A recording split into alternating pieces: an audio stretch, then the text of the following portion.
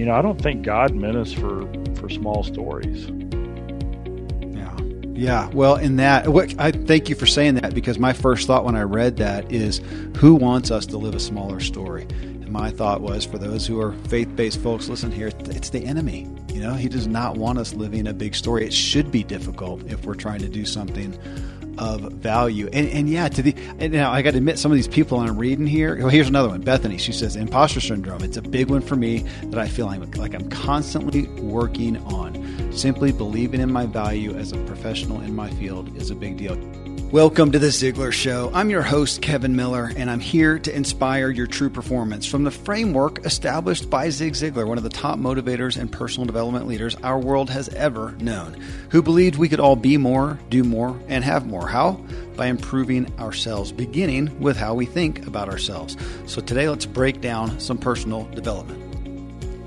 Hey, in show 631, I talked with Mastin Kipp, author of the book Claim Your Power, where his primary focus is finding your purpose.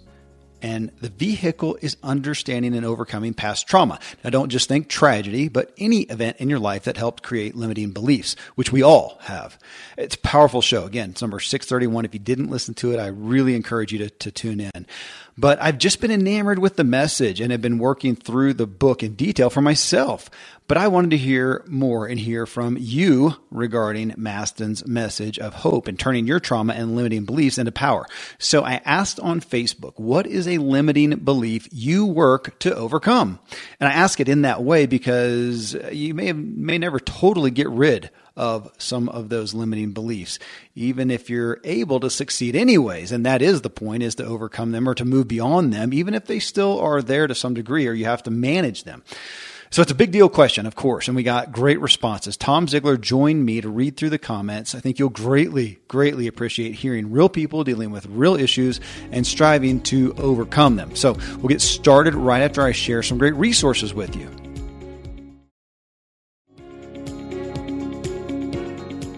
Okay, here then, Tom Ziglar and I read through your comments again to this question: what is a limiting belief you work to overcome? If you want to join these weekly discussions, you can friend me on my personal page at Facebook, Agent K Miller. Agent K as in Kevin Miller. All right, folks, here we go. Well, Tom, this question, this looking at, Mastin talks about traumas in your life, but ultimately we're talking about limiting beliefs. I mean, you know this is the heart of Ziglar, is taking what we all have, these limiting beliefs, and moving past those. Though again, as I told you a minute ago, I first phrased this question as, what is a limiting belief you have overcome?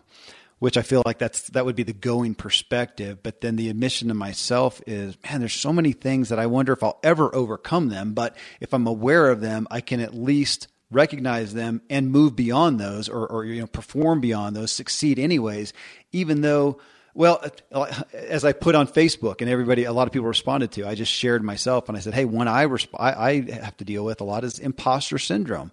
I've interviewed, 150 people now. I've gotten rave reviews. I've done 300 and some podcasts. I'm decent. Okay. Why do I often have that feeling of imposter? It makes no sense at all, but it's there. I got to sometimes recognize it and go, okay, I'm not going to pay attention to you. I am good, and go on it. But, just there it is. And that's, we all deal with it. That was the point. Yeah, man. I think mine limiting belief, and it's funny because it always shows up, right? It's like you get past it at a certain level and then it comes back again. You're like at a new level, and then it's like, well, wait a second. So mine is that, am I worth it? Because what do? I speak, I write, I coach, I train, and I get to go to places and they pay me money. And then I get too busy and I raise my fee, and I'm like, well, am I worth that? And, and I tell, we have a bunch of coaches. We have like almost 100 certified coaches now. And they say, what should we charge? And I say, well, that's a good question, because what are you worth? Mm-hmm. I tend to think you're priceless. right? And the reality is that if you don't charge enough, people don't take it serious. Yeah. Somebody said, if Warren Buffett ever wanted you to coach him, what would you charge him? I said, oh, that'd be easy. I'd charge him $1 million. And then after that, it'd be $100,000 an hour and we would donate it to charity. But he would not pay attention to me. Yeah. Right. I mean, following and going out representing Ziglar and going on stages that Dad's been on. Do you also have that limiting belief of comparing yourself to somebody else? And that's not scriptural. That's not what God said. Dad's definition of success was, success is the maximum utilization of the abilities that God gave you. Mm-hmm. He's not comparing my effort, my outcome, my intent against gifts and talents he gave other people. Right? He's just wanting to know, what are you doing with what I gave you? And so once you get that focus right, okay, I'm here to do the best I can. And then that limiting belief of, golly, I just, in my head, who am I? Part of me is like, golly, I'm Tom Ziglar. I'm that guy yesterday who did that stupid thing. Mm-hmm. And then the other part of me is like, wait a second, man, I'm a child of the King with all of that comes with it. Mm-hmm. And so to me, that's it's like a continuing, and then you keep that balance of growing and humility and then continuing to grow and stepping into it. So there's a lot to be said for that place in your life where you say, you know what, if the door is there, I'm opening it. Yeah. Right. And I don't have to know everything because I know the people who do. I know who does. Yep. Yeah. And just realizing that we have value that we can give to other people, even in our imperfectness. I mean, so here, this imposter syndrome that I led off with, had a rash of people right after it. Gregory says ditto on the imposter syndrome. Andy says the imposter syndrome is huge. I'm very good at what I do. However, the feeling of inadequacy sometimes is overwhelming. Christy Bovey says, yes, preach. It tempts me to live in a smaller, I love this. It tempts me. So the imposter syndrome, that perspective, it tempts me to live in a smaller story. I have to push past it and do it anyway. I'm very much in a season of this right now. Having a strong why is helping me greatly and keeping me moving forward. Man, I love that. It reminds me of that movie, The Greatest Showman, which I watch I watch it every time I'm on an airplane longer than 3 hours. Oh, beautiful. Because the whole story is about, he creates the story, this big story. And he goes through the trials of it, but he gets it. And then in the middle of it, he understands what's important. But what story are we putting ourselves in? I don't think God meant us for small stories. Yeah. Yeah. Well, I thank you for saying that, because my first thought when I read that is, who wants us to live a smaller story? And my thought was, for those who are faith-based folks, listen here, it's the enemy. He does not want us living a big story. It should be difficult if we're trying to do something of value. And I got to admit, some of these people I'm reading here. Well, here's another one. Bethany, she says, imposter syndrome. It's a big one for me that I feel like I'm constantly working on. Simply believing in my value as a professional in my field is a big deal. Here's another one. Kim Duncan, she says, every day I work on overcoming imposter syndrome. I've worked my way out of debt, and I want to help others do the same thing through my blog and eventually paid coaching. I'm working on a plan to increase both my visibility and my credibility, and it's like a roller coaster. Some days I'm Superwoman and nothing can stop me. Other days I get such stage fright at the possibility of no one responding to my work, or worse, people thinking I'm a charlatan or a fraud, that it paralyzes me. So some of these people, again, I know, and they're amazing. They are professionals. They are experts at what they do. And I hope that hearing this helps other people just be at peace with the fact that they feel that way sometimes. And to some degree, if you are self-aware, you do know your faults, right? I mean, we should know our faults. Somebody who doesn't know their faults is a psychopath, I guess. It would be the other side of it. We should know our faults, but then we also have to bank that with that we do have value, we do have expertise that we can give anyways. And especially if there's an area that you've done well, that you've helped, and somebody's giving you a testimony and said, yeah, you helped me. I mean, you, Tom Ziglar, you've probably got a novel's worth of testimonials from people to say, oh my gosh, Tom, I came to you for mentoring, for coaching. I paid you, and I have now achieved X, Y, Z success because of it. Thank you. Well, you can't deny that. It'd be ignorant on your part to deny that and to say, obviously you can help people, even though you get up with yourself in the morning and know about, like you said, the dumb thing that you did yesterday, and you probably will do one today. And yet, if you can help people, you can help people. So I hope that people are here throughout this show, kind of making peace with, man, the best feel that way. They should know their faults, but can you give value anyways? So Kevin, do you ever feel this way? Like, cause I know you pour into other people and they come to you, they've got a challenge, and you coach them, you mentor them, you give them some ideas, and they go out and they come back and they like, man, I did what you said and it worked. And in your head, you're like, why don't I do that? I mean, absolutely. It's like, and so that's another story that we tell ourselves is, hey, this is good for them, but it's not good for me. Well, goodness. Okay, you're calling me to the mat here because I sit here every week doing these shows, 2 shows a week, and I say things, talk about things that I know people who know me intimately, like my wife, may be listening to, and they know me. And so it either forces either falsehood in me or humility. And so we talk about that. We'll sit around the dinner table and talk about one of these, somebody I interviewed, whatever, and talk about this and what the show is about. And I'll have to talk about it. And guys, I struggle with this. And I think I say that, I hope I do on the shows, that I'm pretty transparent with that. But here's an area that, man, I know the truth, and yet I don't always do that well. Truth is easy. I think application is brutal, often brutal. Well, here, check this one out. This is a heartfelt one. Carolyn Delaney, she says, her issue here, limiting belief, is that if people really knew me, she had that in quotes, if they really knew me, they wouldn't like me. The depths that I sank due to alcoholism and addiction were pretty low, including homelessness. Now, 26 plus years into recovery, I've owned my own home for 20 plus years. I've led IT departments for 18 years.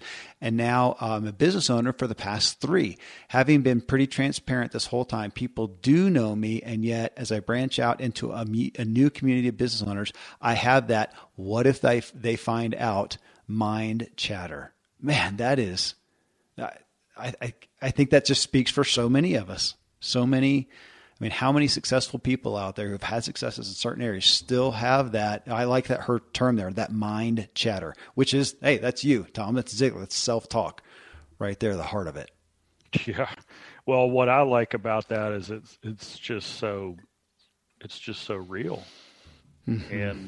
And I have this saying that I've shared it many times on the Ziglar Show, and that is, the reason we think we can't is the very reason we should. Mm. And I don't know her situation, but when I hear about somebody who is where they are, and then I find out that they had to overcome that, mm-hmm. that gives me more hope. That gets me more excited. Yeah. And so I would my thought on that is I would change my mental thing of, instead of what if they find out, to, man, I can't wait till they find out, because they're probably going through something that's different, but requires the same amount of overcoming in a different way. And if they can see some, how I did or how somebody else did, that's going to give them hope. Absolutely. There was a consultant I ran into one time, and he said, look, I got 10 consultants on my staff, and I won't hire them unless they've started a business and lost it. Huh. I'm like, yeah. I go, really? Why? And he goes, because they don't know. Yeah. Right? They don't know.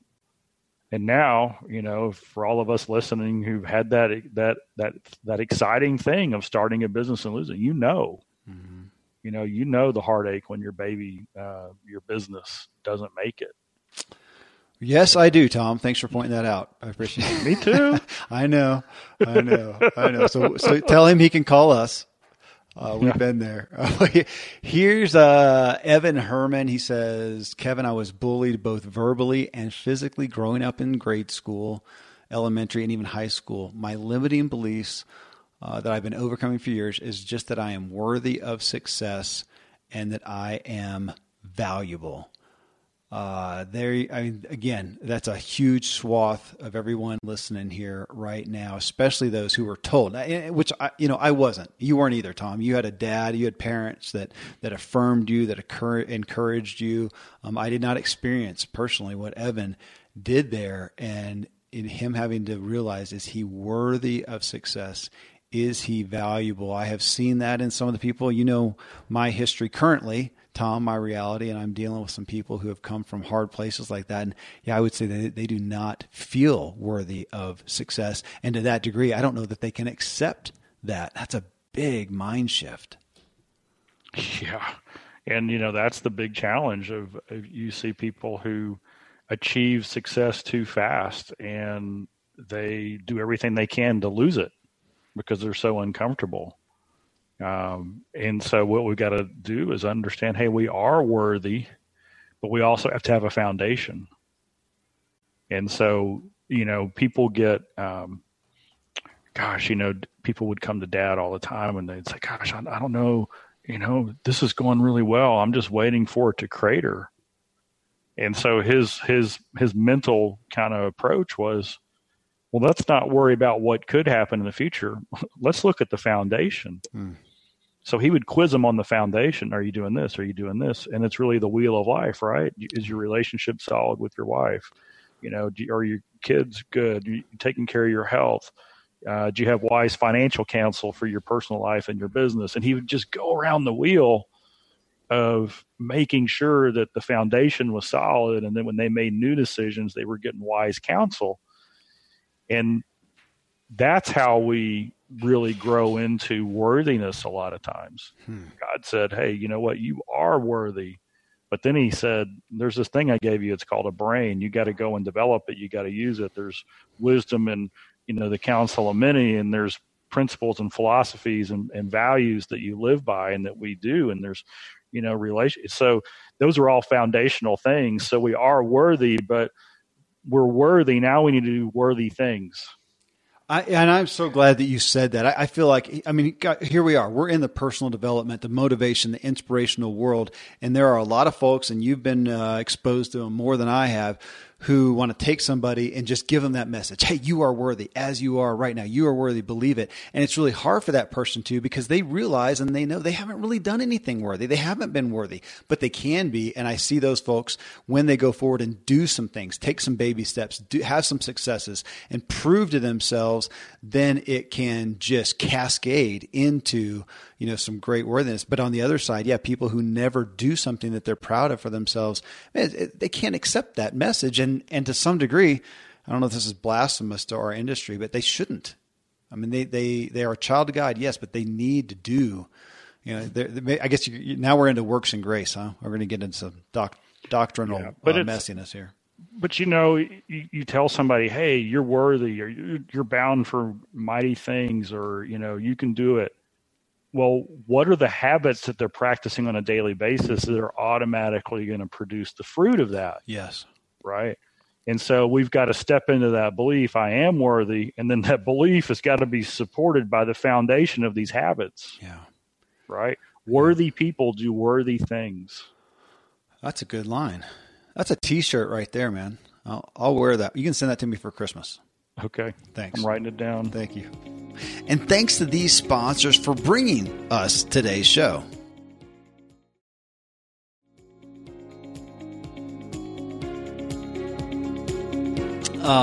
Here's Daryl Rostick. Man, I relate to this one. He says, it's the belief that I have to grind, G-R-I-N-D, that everything is supposed to be hard. This belief has caused me to miss blessings and opportunities because I would shy away from anything I didn't hustle or grind for.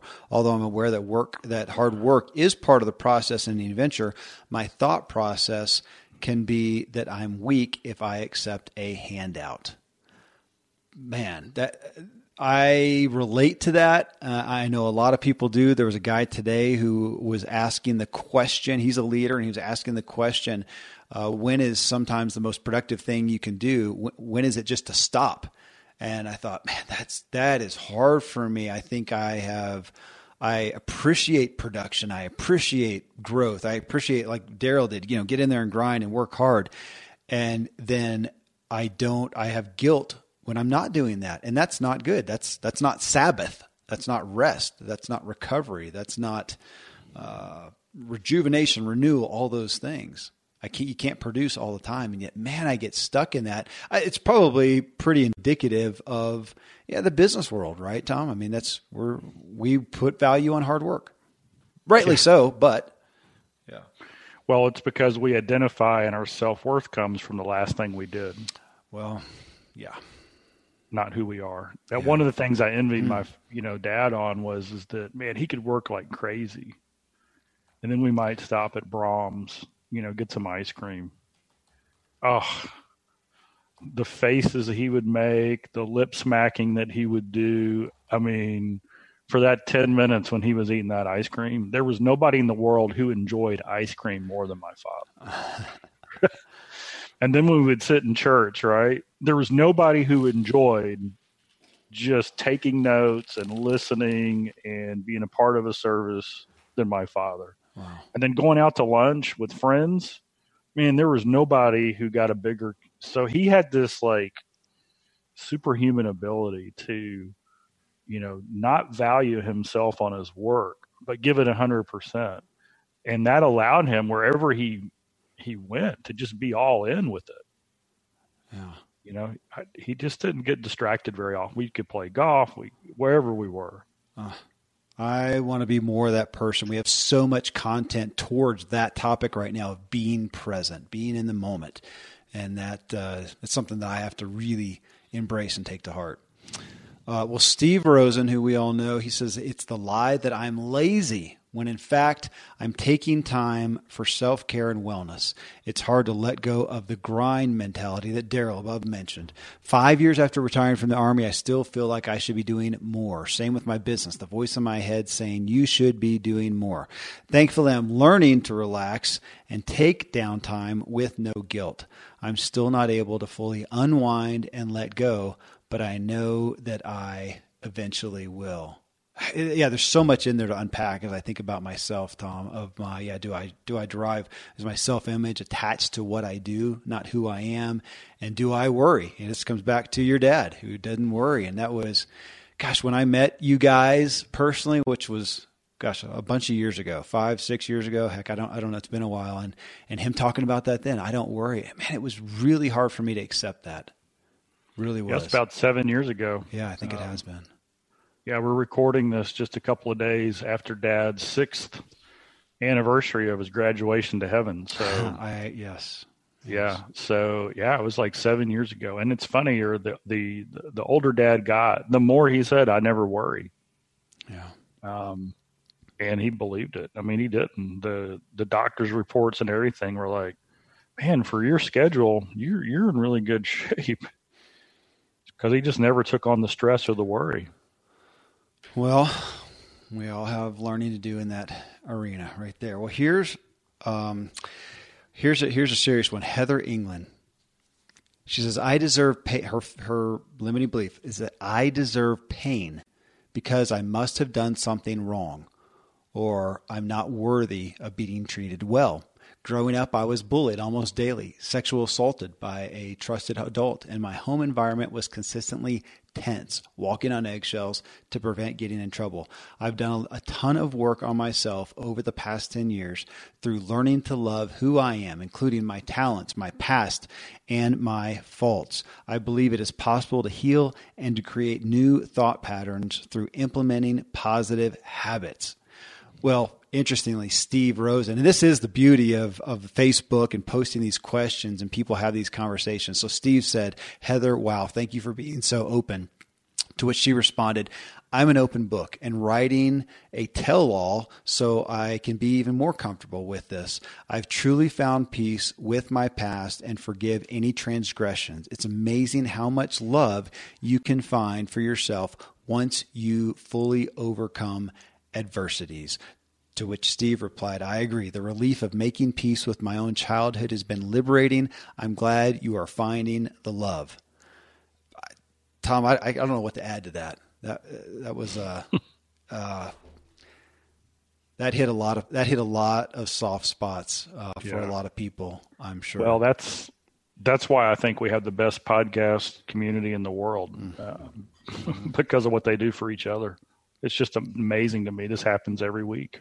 Yes. Again, these stories, bringing them out is significant. I would encourage folks, if you're listening, these happen. I just do these on my personal Facebook page at Agent K as in Kevin, Agent K Miller. You're welcome to come there and join these things. It is, it's richer content than we could ever just bring alone. Because these are the real stories. These are the real people living real lives, and hearing this and seeing the overcoming and hearing the true stories is, I think, what ultimately allows us all to be able to say, hey, I can do it. I mean, this is what your dad led most every presentation with, was his personal story that showed him coming from such hard circumstances that it made us all kind of feel like, oh my goodness, if he can do it, I can do it. And that's a permission that we all so dramatically need. Well, hey, Maureen here, she says, the limiting belief that I am enough simply because of belief in Jesus and being created in the image of God. I have big dreams. God willing, he will move mountains. But what if God has other plans? I'm still enough. It's hard to really believe when so much of society is merit status based. God loves us regardless, but so much of love seems conditional. I am loved and worthy because I am a child of the King. I mean, this is something, again, Tom, that's, it is easy for us to say, but she's right. Just like you talked about, our society is merit and status based, and it's hard to understand. And I understand this with, again, a loving upbringing. It's still hard for me to really conceptually embrace the fact that love, or at least like, is not somewhat conditional, because we're humans. And when I'm a jerk to my wife, she's not very friendly back to me, and it does feel that way. And I'm trying to, show my kids that, man, I can be upset with you, but I still love you. And that is hard. This takes a supernatural understanding. It's like peace be all understanding. This is understanding be all understanding. Yeah. Well, it goes back to the number one cause of a poor self-image is a lack of unconditional love. And, a lot of times it's all conditional. That's what the world gives us. You do a good job, we pay you. You wear the right clothes, then you'll fit in the group. You say these things, then you get this. But it's unconditional love. And then when we get unconditional love, what do we think? Oh, they want something. What's their game? Sure. So it's hard. It's hard to do that. And when we can accept unconditional love and give unconditional love, then that takes us into that place we were meant to be, where it's who we are and whose we are, not what we do or what we have. Yeah. Gosh, you're so right. I mean, it is. This is a hard place to be, because we want to have, taking my kids, for instance, we want to have unconditional love. So they're loved anyways. And we've got sports things these days where they're trying to say, hey, everybody's a winner. Who crosses the line is a winner. And yet we have the workforce over here saying, no, you get paid. You're going to be employed based on your performance. You're going to pass or fail. And amongst that juxtaposition, we have to carry all those things. And that's a hard balance. That's why we need each other. Lisa Castone, a limiting belief for me comes from both personally and professionally. I've had low self-esteem from when I was little, from being made fun of for being overweight. Up through high school and college years until nursing school, I didn't feel worthy of a relationship or success because of my weight. In nursing, I found a calling, purpose and confidence, and my weight wasn't the forefront of my worth. Since I've had weight loss and healthy lifestyle success, my low self-esteem manifests in other ways in my professional life in the way of fear of failure. It's a limiting belief that manifests from low self-worth and self-esteem that creeps up, even though I know they are not valid feelings. I work hard to identify when that fear starts to rear its ugly head and address it or talk myself out of it before it manifests. To which, again, Steve came back and responded here. He said, Lisa, I've also found that losing 25% of my body weight felt great, but it didn't fix the deeper stuff. And yes, being aware of the negative thoughts is huge. Well, folks listening to this is show 634, not too far back in show 627. We had an interview with Lori Harder, Lori. And she talked about this on her own transformation physically. And we got into talking about that. And I had a similar one as a kid. I was a big kid, and, then became an elite athlete, and I was not that big kid anymore. And yet the mental image we have from ourselves, that sometimes even when the realities change, that our mental self-image may not change. And I think that's why we have those perspectives of, hey, being fit and beautiful doesn't fix everything. Being rich doesn't fix everything. It can help, but we still have those inherent self-images. Tom, you've probably seen this a million times where somebody has gone from A to Z. I mean, they have achieved, they have had a success, and yet their head's still not there. Yeah, that's right. They've never let that catch up to them, and the realization that, you know what, golly, it's like one of Dad's famous stories was the Tom Hartman story, and he ended up, I think, losing about 200 pounds. And when he was in the grocery store, he'd lost a little bit of weight, but he still had like 150 to go. A 5-year-old in the grocery store pointed at him and said, "Hey, Mama, look at that fat man." Mm. And Tom Hartman said he turned around to see who the kid was looking at. And then he started laughing because he knew at that minute that he was going to lose the weight. And The reason is he had listened to the audio so much, and in his mind, he had envisioned himself in the person he was going to become, that he already had the mental self-image, the mental, like literal mental picture of himself being athletic, fit, and trim. Wow. Okay. And so one of the things we say at the office is, hey, it's an inside job. Yeah. So we can teach systems, techniques, processes, habits, all that stuff, but it's an inside job that you become that person. And a lot of people only work on the outside. That's why the gym thing is so hard for everybody, because it's something on the outside, right? It's not who I am, it's what I do. Mm-hmm. So getting in shape is not who I am, it's what I do. Yeah. And so when you start mentally talking about, hey, you know what? I'm getting fitter and fitter every day in every way, and the mind starts to believe that, then all of a sudden, hey, you can when you look in the mirror, you see the true you, right? And if the picture's off, maybe you're not quite there yet, and you're a little thinner in the mirror than you are in real life, your body's going to make it fit the picture. Just like the people who lose all the weight and they look in the mirror and they're still fat, they're going to gain the weight back because they can't stand it. Yes. So it's an inside job. It is an inside job, that mental picture. Well, here, speaking of that, here's one. George Reese, he says, I tell myself that I am disorganized. And guess what? I'm disorganized. I need to tell myself that I can be as organized as I want and do one simple thing each day to work toward being more and more organized. But in 58 years, I have not taken this step. Maybe your question will motivate me to do so.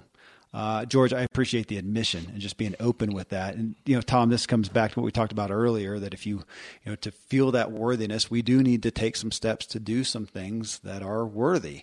And it feels like that for George, whether this is, taking a class in organization, getting some help, or whatever it may be. It sounds like he needs to, get that win for himself. It's just like you talked about, get some mental self-image of what it looks like for him to be organized.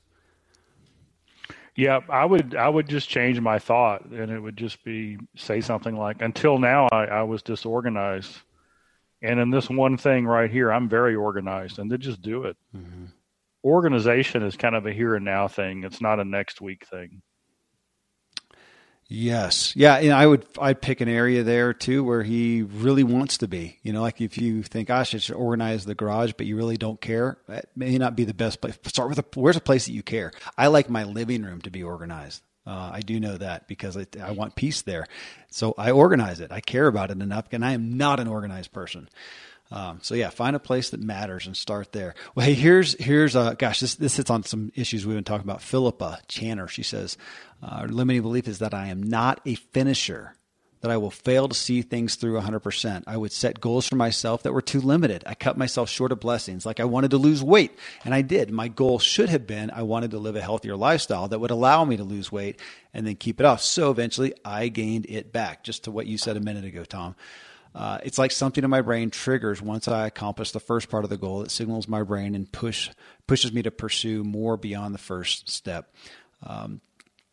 I want to break that cycle. I want to dream bigger and deeper and keep reevaluating my goals to extend them higher so my brain doesn't get that sense of, okay, you did it, you can stop now. Boy, I love how she said, kind of like looking at the diet. Is a diet something that you do? You go on a diet for a certain period of time, as opposed to do you adopt a healthy diet for life? And we see the results of that. The people who do the former gain it back, just like you said. The people who do the latter are the ones that keep it off. And yeah, to what she said, having that long-term view, which brings us back to the heart of Ziglar's goals. What is that end result you really want? Is it sustainable? Is it tenable? Does it have enough roots to keep you going? Yeah. Yep. I like, the words. Dad said the number 2 reason for his success was persistent consistency. So consistency simply means when you have a worthwhile goal or objective, you do it every day or as often as necessary. Persistency means that when you do it, you get up a notch. Mm-hmm. And so for everybody listening who's interested in health success, relationship success, career success, financial success, personal success, whatever success you're in, here's a secret for you. Practice PC, practice persistent consistency. Mm-hmm. And so if your goal is to live a healthy lifestyle so you get all those benefits, consistency just means that you work on it 5, 6, 7 days a week. And persistency means as you go along, you learn something new and you implement it and you keep taking it up a notch. Hmm. I mean, since I've known you, Kevin, you've changed to what you eat. You've changed your exercise patterns. You've done a lot of things as you grow and as you learn new things, because you know that there is no such thing as perfect health, right? Yep. There's just a little bit better, right? A little bit better than I was the day before. So everything in life is that way. Yeah. I think it's amazing to me that when you look at Dad's career and how he became maybe the greatest speaker ever walk on stage, that's all he did was persistent consistency. Consistently, he worked on his presentations 5, 6, 7 days a week by preparing, by going over them in his mind, by writing something new, by incorporating it. And then he had the persistency to try something different and actually put it into place. If you listen to his early recordings versus his later recordings, the words and the phraseology was just a little bit tighter. It was just a little bit simpler. It was just a little bit easier to remember. That didn't just happen. I mean, those were things that he was constantly figuring out. His body movement and everything that he did, through his prime, that was all specific to get more engagement from the audience, more take-home value that they would actually implement it. But all he did was PC. He just worked on it every day, and he improved it a little bit, just a tiny bit every day. And that is such an inspiration, too, to realize. I think we so often want to discount those who are masters. They are experts. They are, brilliant, as the word goes. And to realize that they're not superhuman. They're not something more than what we could be, but they did work at it hard, which is the point of our Habits show, is to showcase these are regular people who generally came from hard areas, not privileged areas, and yet they just day in and day out consistently did the things that they needed to do to have success. Those habits, which, like my buddy Tom says, fastest way to success, replace a bad habit with a good habit. All right, I'm going to end on one, and I'm going to give people permission to quit. You ready, Tom?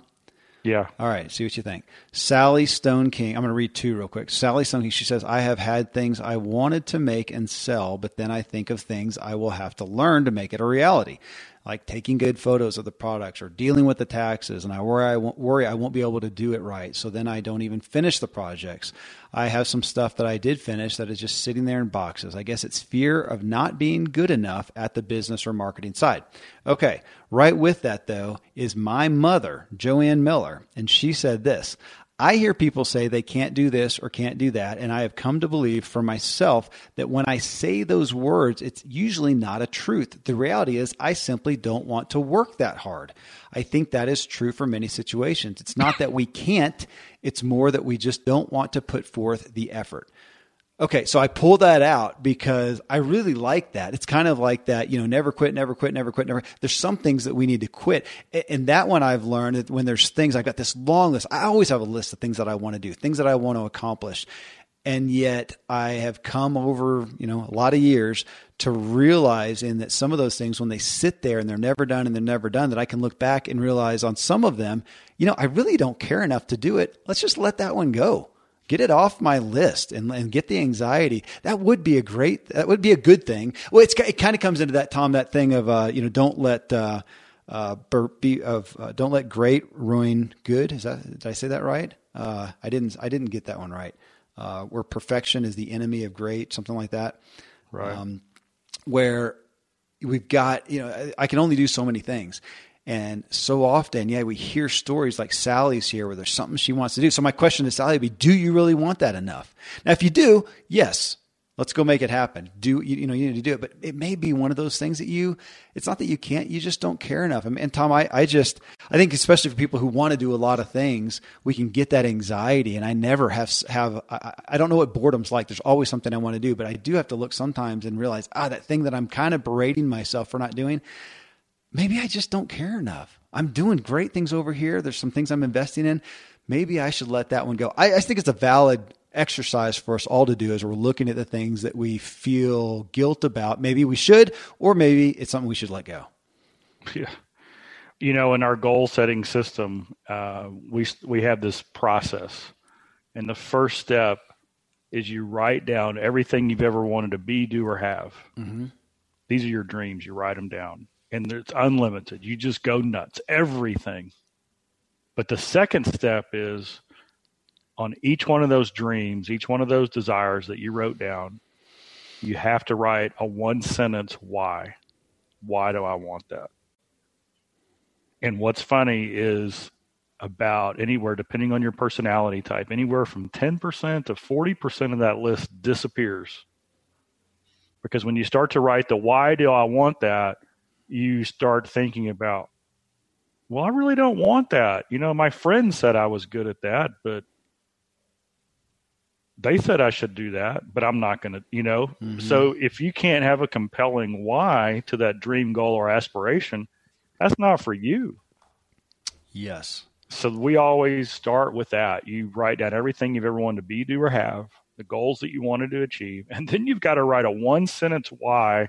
And if you can't, then let it go. Well, and thanks for pulling that out too. That good, that aspect of good. I mean, there is stereotypical school. The thing that the kid is good at, they're often motivated. Hey, Johnny, you're really good at math. You should go after an accounting degree in college. Or, Susie, you run really fast. You should go after, track and field and yada, yada. And there are so often things that a kid is good at, but then ask them, do you enjoy it? I'm there right now. I have my youngest son he wins almost every running race, no matter where we put him. He wins because he pushes harder than anybody, and he's fit and well. But he'll tell you he doesn't really enjoy it. So right now I say, hey, it's a good exercise just in excelling and succeeding. And it's, good for your healthy habit for life, to be exercising and whatnot. So let's, we'll keep entering it every year in track and cross country. But man, you do not have to go, because he thinks that, the Olympic Training Center is just down the road from us. I should probably go do the Olympics, Dad. And I'm saying, buddy, if you don't enjoy it, it's okay. What do you enjoy? What do you enjoy? You can be good in things, but we so often get stuck in that. If you're good at it, you should do that. So I appreciate you pulling that out, Tom. That's a big Absolutely. one. Well, hey, I hope this really gave some folks some peace with their limiting beliefs. I think we all have them. Can we excel anyways? Because you just heard a lot of people here doing a lot of things, even though they're struggling with that. And let's not let it handicap us, but go do anyways, Tom. So let's take our limiting beliefs and go succeed anyways, eh? That's right. All right, beautiful. Thanks, brother. Love you, man. Well, friends, I trust this has you with some clarity on what limiting beliefs you are dealing with, getting them on the table, making some semblance of peace with them, and stopping them from handicapping you. Again, I highly recommend getting Mastin Kipp's book, Claim Your Power, and working through it as I am. This concept will take more than just understanding. It'll take hard work, vital legacy work for your life, though. If you got value from the show, will you let us know and mention this show specifically in iTunes for the Ziglar Show? It would be a great gift to us and others interested in the show. Well, coming up next, folks, in show 635, I have a New Year's gift for you. I'm going to give you your energy back, or at least a shot at it. How does that sound? I really want you to listen here. Do you have the energy and vibrancy you once had? If not, are you okay with this reality? Have you just bought into the norm of, hey, that's aging? I hear people 30, 40, 50 who are talking about things that they used to be able to do, but now can't. And, hey, a lot of people are fine with accepting this, but I think you're here listening because you're not. I'm not. I'll tell you that. I just turned 48. I've got 9 kids, 1 grandchild already. I run 3 businesses, and I feel responsible to them to be able, and I want to help them for a long time. Plus, I just have so much that I want to do and feel like I should do. It's my responsibility to use my gifts, talents, abilities, visions that God has given. And again, you're here because you're not the norm. I know you'll want to hear this message. So who I bring you is Abel James. He's the author of The Wild Diet and host of the wildly popular Fat Burning Man podcast. But let me tell you right off the bat, healthy eating, losing weight, things like that we do talk about, but you'll hear that those are just vehicles for more energy. Why energy? So you can go out and do the things that you want to do. You can have the experiences and the joys and create the things and be vibrant again. I mean, who doesn't want that? That ultimately is where you get joy. It's hard to be happy when you don't feel well, when you don't have energy. And we hear more and more people dealing with so many aspects of less energy, less ability, less mental clarity, less creativity, less critical thinking skills. There is help, folks. So I really encourage you to tune into this. You can beat the New Year's by being ready and getting started and having a methodology of going forth with the thought of, I want more energy so I can be more of who I can be.